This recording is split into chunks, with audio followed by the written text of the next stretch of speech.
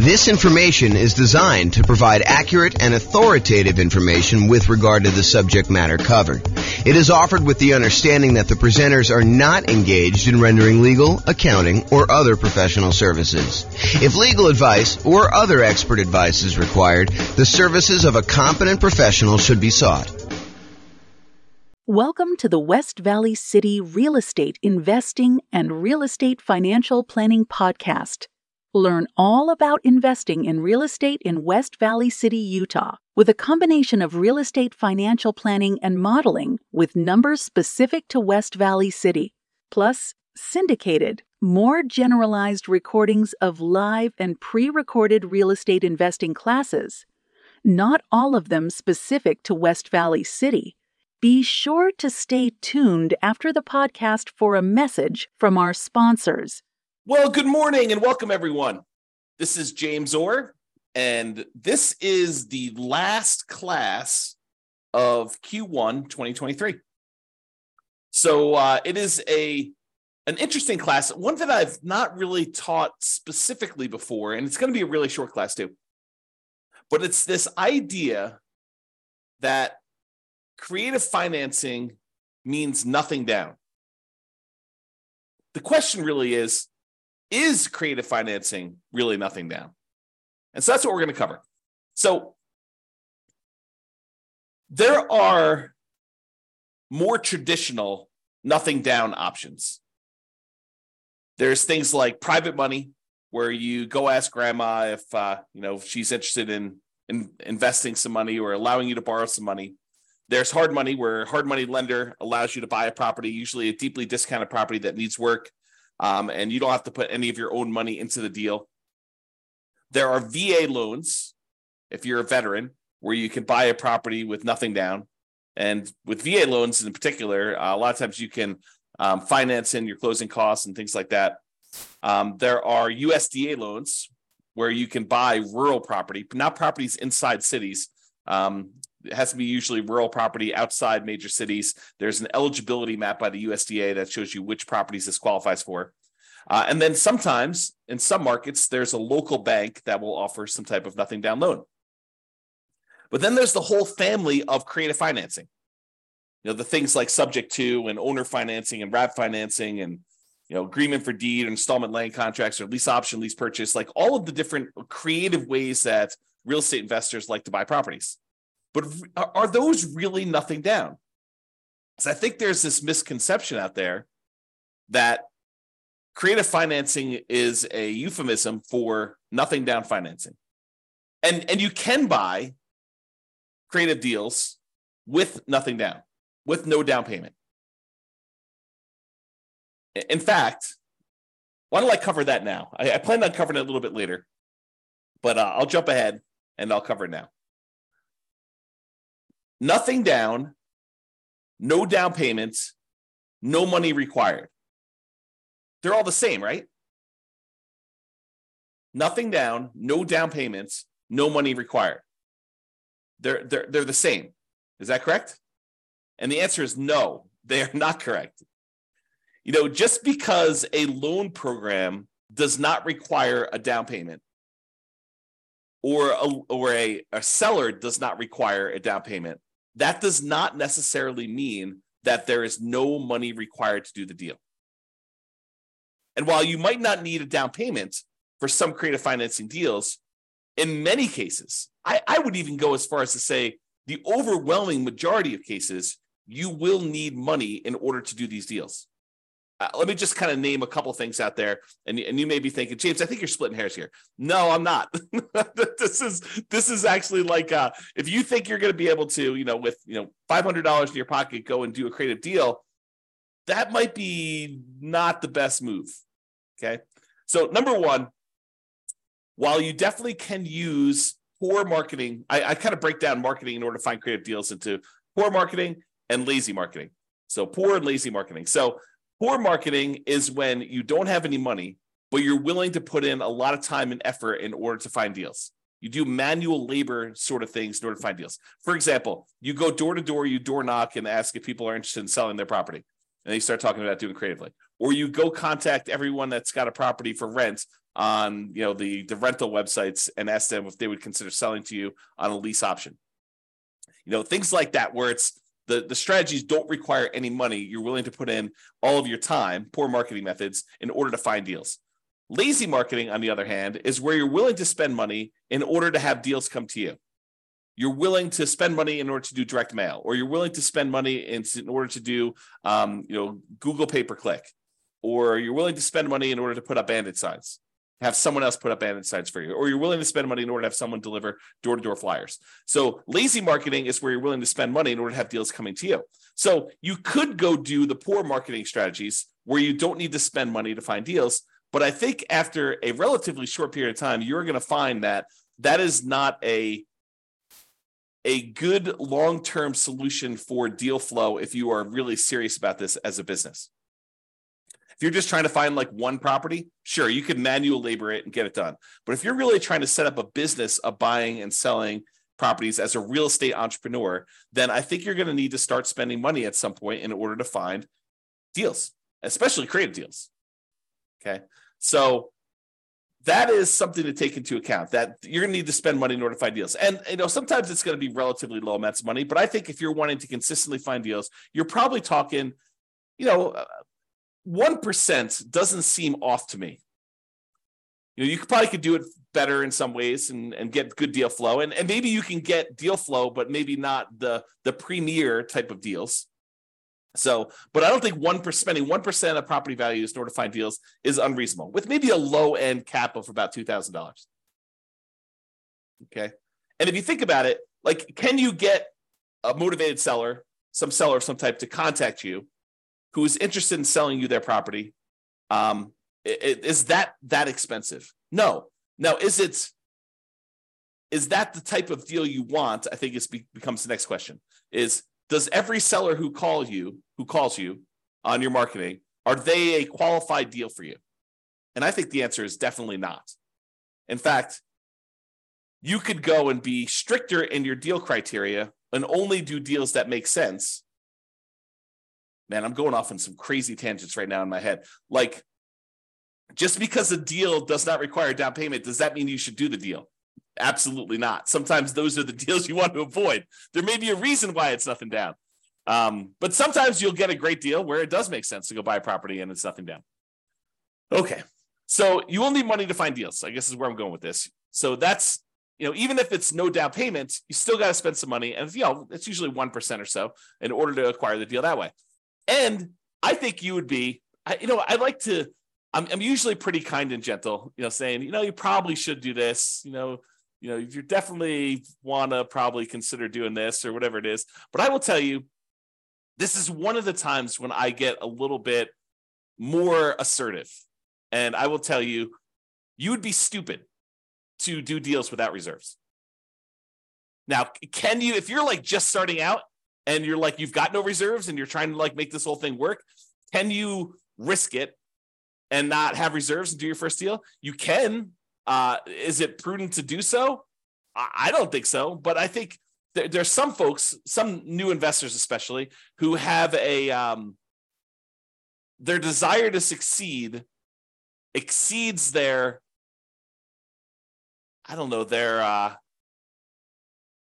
ability to be sensitive and prudent and to kind of be safe.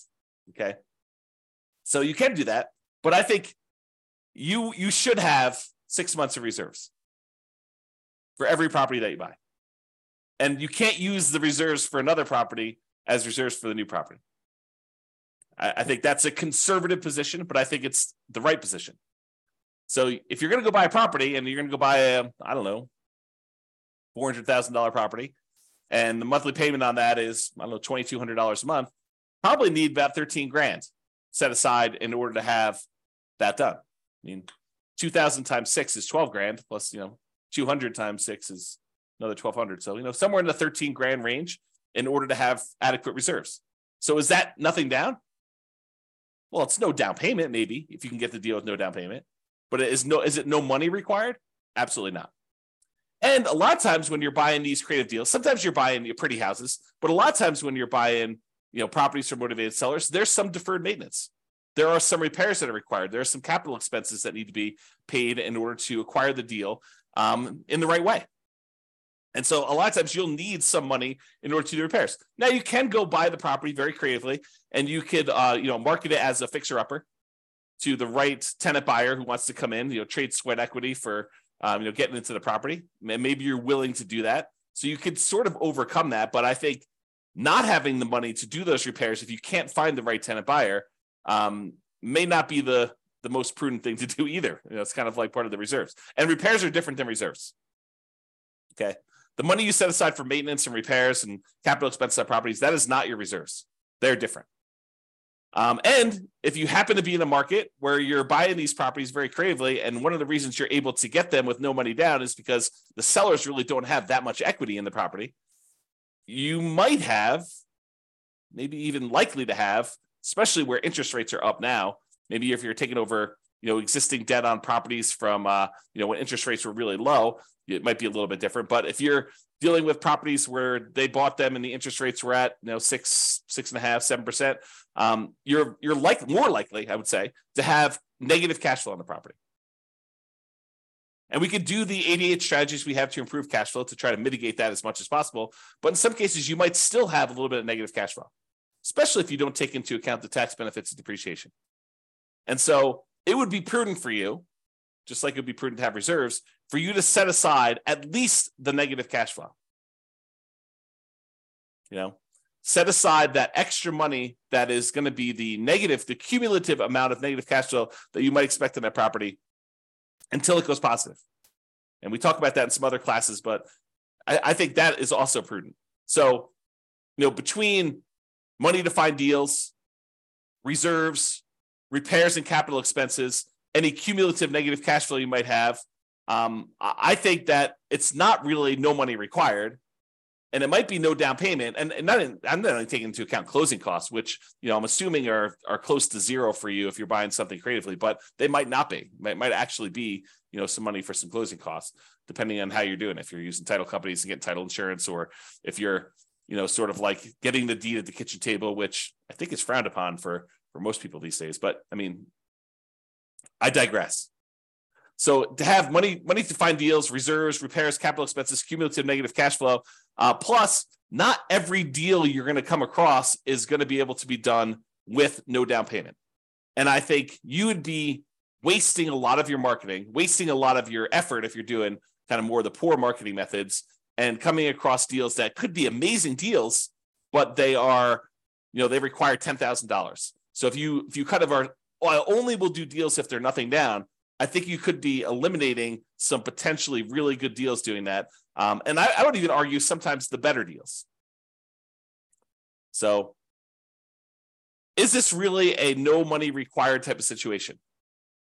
There may be no money down, like the seller does not actually require you to give them money, but it's probably not no money required.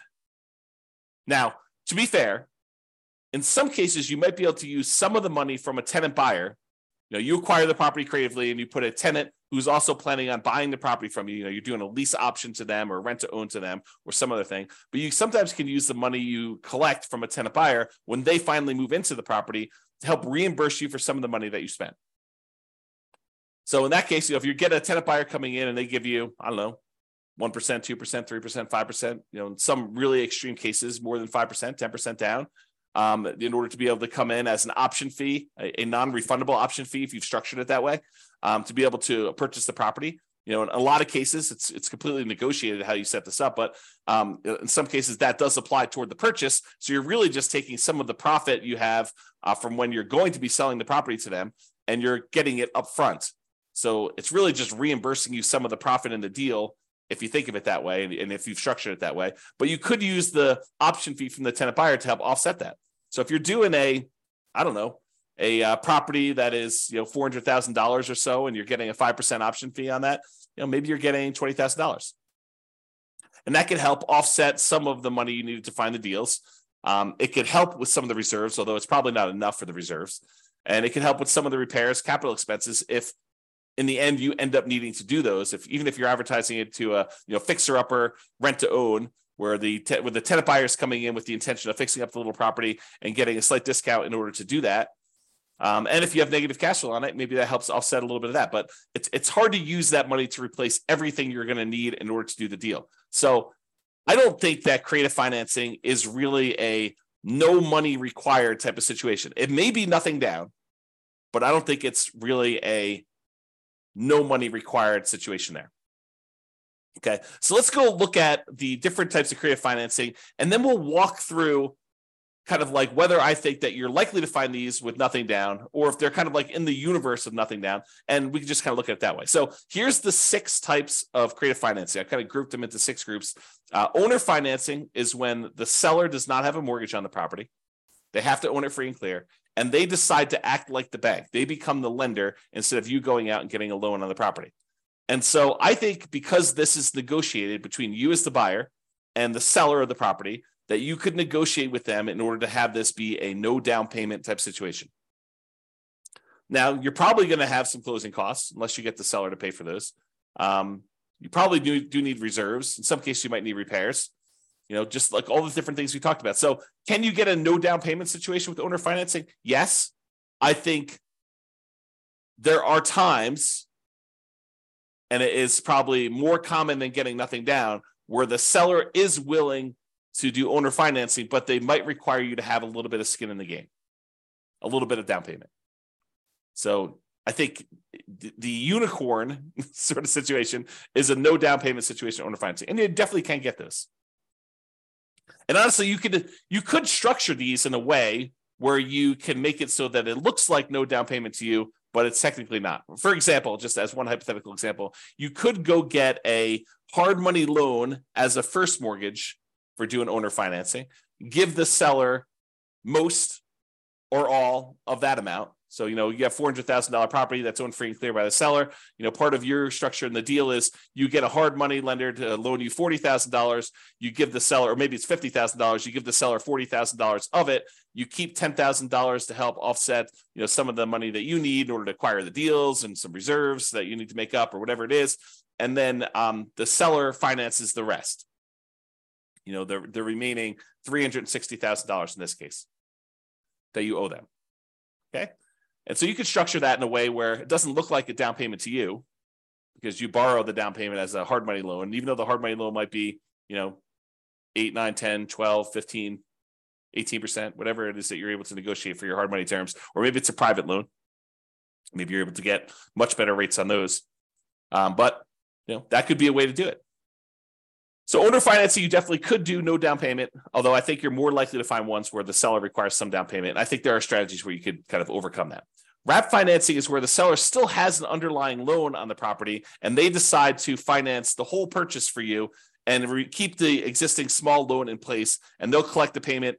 They'll keep part of it. They'll use the rest of it to pay off their smaller loan as you make payments. So, for example, $400,000 property, the seller now owes $100,000 on it, but they agree to finance the full $400,000. So they collect the payment for the full $400,000. They take part of the payment that you're paying them, and they pay off a little bit of the underlying loan. Okay. Another way to think about this, it's subject to, but where the seller is still involved and has recourse if you stop paying. That's another way of saying it. And at least in Colorado, the division of, I think it's the Division of Securities, prefers that you structure it that way as wrap financing rather than taking over the property subject to. Okay. So can you do those with nothing down? Absolutely. Are all of them going to be nothing down? No. I mean, as soon as the seller has some equity, I think that they are motivated to ask you for some of the equity that they have in a lot of cases. Okay. So again, you can do those with nothing down, but might not be completely likely. What about loan assumption, where you formally go in and assume responsibility for the loan directly to the lender? Like the seller has an FHA loan with really good interest rate, and you go in there and you formally assume the loan. Can you do that with nothing down? I think in theory you can. I think the challenge is in a market where property values have gone up very rapidly in the last few years, it might be hard for you to find a property where the seller is willing to let you assume the loan and they don't want any of their equity. right? So if the property was worth $300,000 when they bought it, and they got a really good low down payment, 3.5% down FHA loan with a really good interest rate, but now property values have gone up, $50,000, $100,000, and that property's worth $400,000. It might be hard for you to convince the seller that taking over their loan balance at whatever it is, 280, is a good solution for them when they're leaving $100,000 plus in the deal. So they may want down payment. Now, if they just got the loan a couple of years ago, where property values have gone down since they've got the loan and they have essentially no equity, and you want to formally come in, assume the loan, move in as a house hacker or a nomad and buy that property with really good, low interest rate FHA financing or something on that, is that a possibility? Sure. That could be nothing down. What about the rent to own, lease option, lease purchase family, where you are renting the property from a seller and you have the option or purchase contract to buy the property at some point in the future? Could you structure those where it's nothing down? I think you could. I think you're more likely to find a deal like that where you are putting at least a security deposit down and probably a security deposit and a small option fee. So probabilistically, you're more likely to find those where it requires a little bit of money. But I do think that you could, in theory at least, find a property where the seller is willing to allow you to rent the property and have an option to buy it or a purchase contract to buy it. And I think there would need to be some motivation there in order for you to do that. What about the agreement for deed, bond for deed, contract for deed, installment land contract kind of family of creative financing options? Again, I think it's very similar to the rent to own one. I think that you probably could find a seller, at least in theory, who is willing to let you do that with nothing down. However, I think most of them are going to want some type of down payment. And then finally, subject to. Subject to is where you buy the property and you leave the existing financing in place. The seller deeds you the property. You are the owner of the property, as signified by the deed, but the seller's old loan remains on the property. And in most cases, you're agreeing to make payments on that loan. Could you buy properties with nothing down, with no down payment? Yeah, I think if the situation was right, and the seller owed an amount that was the full amount that you'd be willing to pay for the property, sure, you could structure that as a nothing down deal. Imagine a seller who is unable to make their mortgage payments anymore, and their alternative is to go through foreclosure and give the property back to the bank. And you come in and say, look, don't do that. I'll help protect your credit. I will buy the property from you, and I will start making payments on your loan. And they're like, well, the other option for me is to have a foreclosure. I would be willing to sell you this property for what I owe instead of having this foreclosure. Maybe you're getting a small discount doing that. And you're able to acquire the property that way. Sure. Could you do those where you find a seller who's just willing to say, yeah, save me from foreclosure, buy this property from me and start making payments on my loan, and that could be a help to me? I think you could.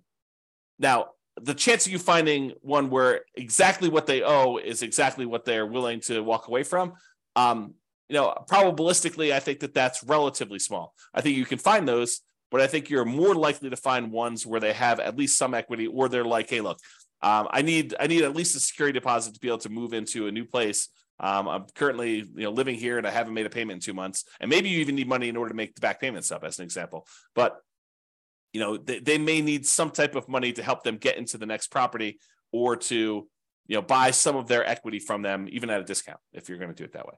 Okay, so those are the different creative financing options, and my kind of take as to whether or not they are likely to be no down payment. And as I covered already, they're not really likely to be no money required. I think you're likely to have some money required in order to do those. The kind of like the true no money required sort of deals are probably more in the wholesaling, if you're willing to do manual labor in order to find your deals, or real estate brokerage. If you get a real estate license, you don't usually need money in order to do those transactions either. And unlike wholesaling, where you got to both find a deeply discounted, amazing deal of a property, and then also the buyer of that property, a real estate investor buyer, when you have a real estate license, you could do one or the other of those and oftentimes get paid a similar amount. If you think about it, 3% of a $400,000 property is about $12,000. I think for a lot of folks, a wholesale fee on an okay deal, not like a crazy, grand slam home run sort of deal, I think it's probably in that $12,000. And you, in that particular case, you didn't have to do both sides of the transaction. You only had to go find either the seller and then represent them in the transaction to help them sell the property and get top dollar for it, or the buyer in order to help the buyer go buy a property that's already listed in the MLS that some other real estate agent found. And so for half the work, you can get about the same full fee, and it doesn't have to be this super deeply discounted deal. It just requires that you probably pay a little bit of money up front and agree to kind of like agree to obey the law of real estate transactions and licensing law and stuff like that. So I don't know, it doesn't seem like the worst idea in the world to me, but that's sort of where I'm coming from. So there you go. All right, so in conclusion, while you may be able to find a deal that requires no down payments, these often require you to invest in marketing to find them. I think that's true. And you're also going to need reserves. This is the part where I got really strong with you and told you it would be stupid for you to actually invest in property without reserves. I'm trying to prevent you from making a mistake. And I know that can sound harsh, and I'm not usually a harsh guy, usually kind of very friendly and, say, maybe you're right, maybe I'm wrong. But in this case, I think I'm right. So I think you need reserves, and I'm trying to protect you from making a mistake by doing that. So, but I realize that some of you are starting off and you really don't have money for reserves, but I think that's a immediate first goal for you to kind of get to the point where you can buy a property and find reserves right away. You might need repairs or capital expenses in order to buy a property, especially ones that you're buying from some type of motivated seller. A lot of times those have some deferred maintenance on them. Plus, in many cases, especially no down payment deals, you're likely to want to set aside some money for cumulative negative cash flow. So if you're buying a property and the less you put down, the higher the loan to value of the property that you have, the more likely you are to have it be negative cash flow. I think that's just math. It's possible you can get ones that don't, especially if you're able to structure the deal with a very flexible seller. But I think a lot of times you're more likely to have negative cash flow the higher the loan to value is on a property. And if you're putting no money down, that usually implies a very high loan to value. Okay. And then often having money gives you access to a wider range of deals that you can do. And I'll even add a better assortment of deals that you can do. Okay. Not that no money down deals are bad, but I think that having some money where if the right deal came along, it could be a better deal than a no money down deal could be. All right. So that's all I got for you. Hope you enjoyed this class, kind of a different take on the kind of like creative financing, no money down sort of ideas there. So hopefully you enjoyed this. This has been James Orr. Hope you have a great day. Bye-bye for now. With home prices up, mortgage interest rates up, and rents up, but not quite enough to counteract the higher prices and interest rates. Cash flow on rental properties in West Valley City is harder than ever. Book a call with the Real Estate Financial Planner to apply our proprietary 88 strategies to improve cash flow on your rentals. See the show notes for a link to schedule your call and improve your cash flow today. If you're a real estate agent, lender, or professional in West Valley City that wants to help our real estate investor listeners, consider reaching out to learn about collaboration opportunities with this podcast. We'd love to add more value to our listeners by having you assist our investors buy, sell, and finance their real estate investments. See the show notes to schedule a call to discuss collaboration opportunities.